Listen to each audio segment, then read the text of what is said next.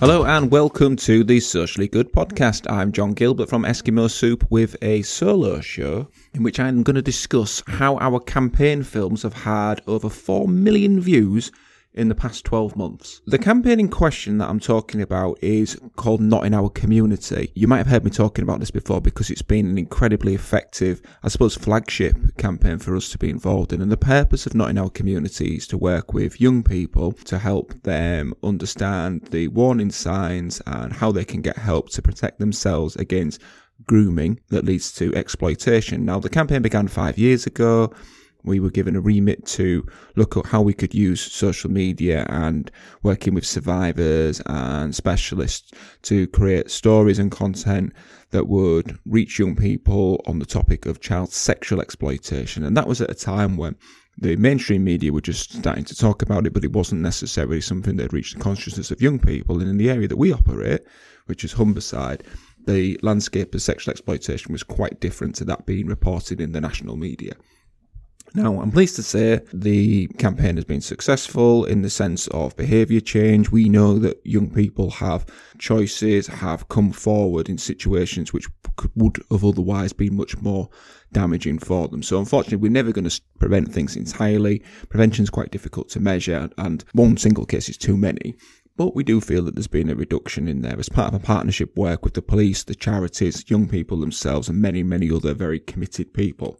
As the campaign evolved, we were asked whether we could do, initially as a bit of a trial, some work around child criminal exploitation, and in particular, something called County Lines. Now, you might have heard about County Lines. Again, it's been in the mainstream media for a year or so, but just by way of quick explanation, a county line is a phone line that is used by drug dealers or organised criminal groups who operate within an area and which the organisation of the purchase and the movement of drugs and money is organised through the actual line itself.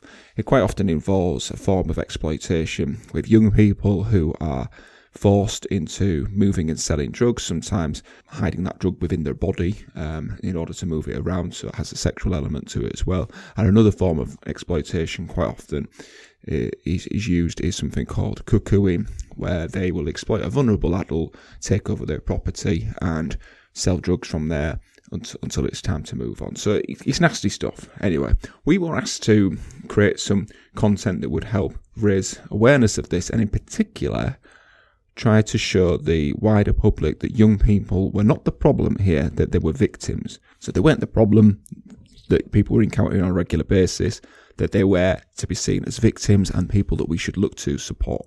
So one of the ways in which we did this was to research and create a film. Now, we made a film called Alfie's Story, which I can talk about in a lot more detail on another show, but essentially it was based on the accounts of several young people in North East Lincolnshire, Grimsby being the main town there, and we produced it locally, we launched it, and it has now gone on to become a very big viral success, and as a result of that, it has impacted on Not in Our Community's YouTube channel overall, so that we now have, as I said at the top of the show, over 4 million views in the past 12 months. Okay, now that is quite a difficult thing to do. We're not talking about a few second short little funny videos here. These are campaign videos that have a duration of between 5 and 8 minutes on average, and they require strong attention. They are not amusing in and of themselves. What they do is they ask you to think and try and challenge some of your attitudes. So here are 5 of the lessons that we've learned along the way that have led to such a strong adoption of this channel. The first thing is that we made it about an issue that people really cared about. I mentioned that initially Not in Our Community was working around child sexual exploitation, which was something that people knew about but didn't really talk about, and we saw a similar thing coming around with County Lines. So this was something that was becoming into the national consciousness but wasn't fully understood, but it affected young people, it affected communities, so this was something that people deeply cared about. The second point is that we put authenticity against sheen. So not to put a slight on our production values, but we made this in a very rough and real way with a small crew. We cast local actors, many of whom had not appeared in any kind of production like this before. We didn't build any sets for it. It was filmed within the community, within homes. within streets, within car parks, within alleyways that truly represented the areas that we wanted to reflect within it. So it did feel very gritty. The third point was that we built a community around the film. So I mentioned that we cast people locally. We also crewed it locally because we knew that if we did that, not only would we have the local knowledge to make sure that it was authentic, but when we produced it, we had a set of film ambassadors so that they could attend events, they could talk to their friends, their family, their neighbours about what we'd produced and why we'd produced it, so that it felt like everybody was beyond this and we weren't some kind of film crew that just parachuted in, did our bit and left again.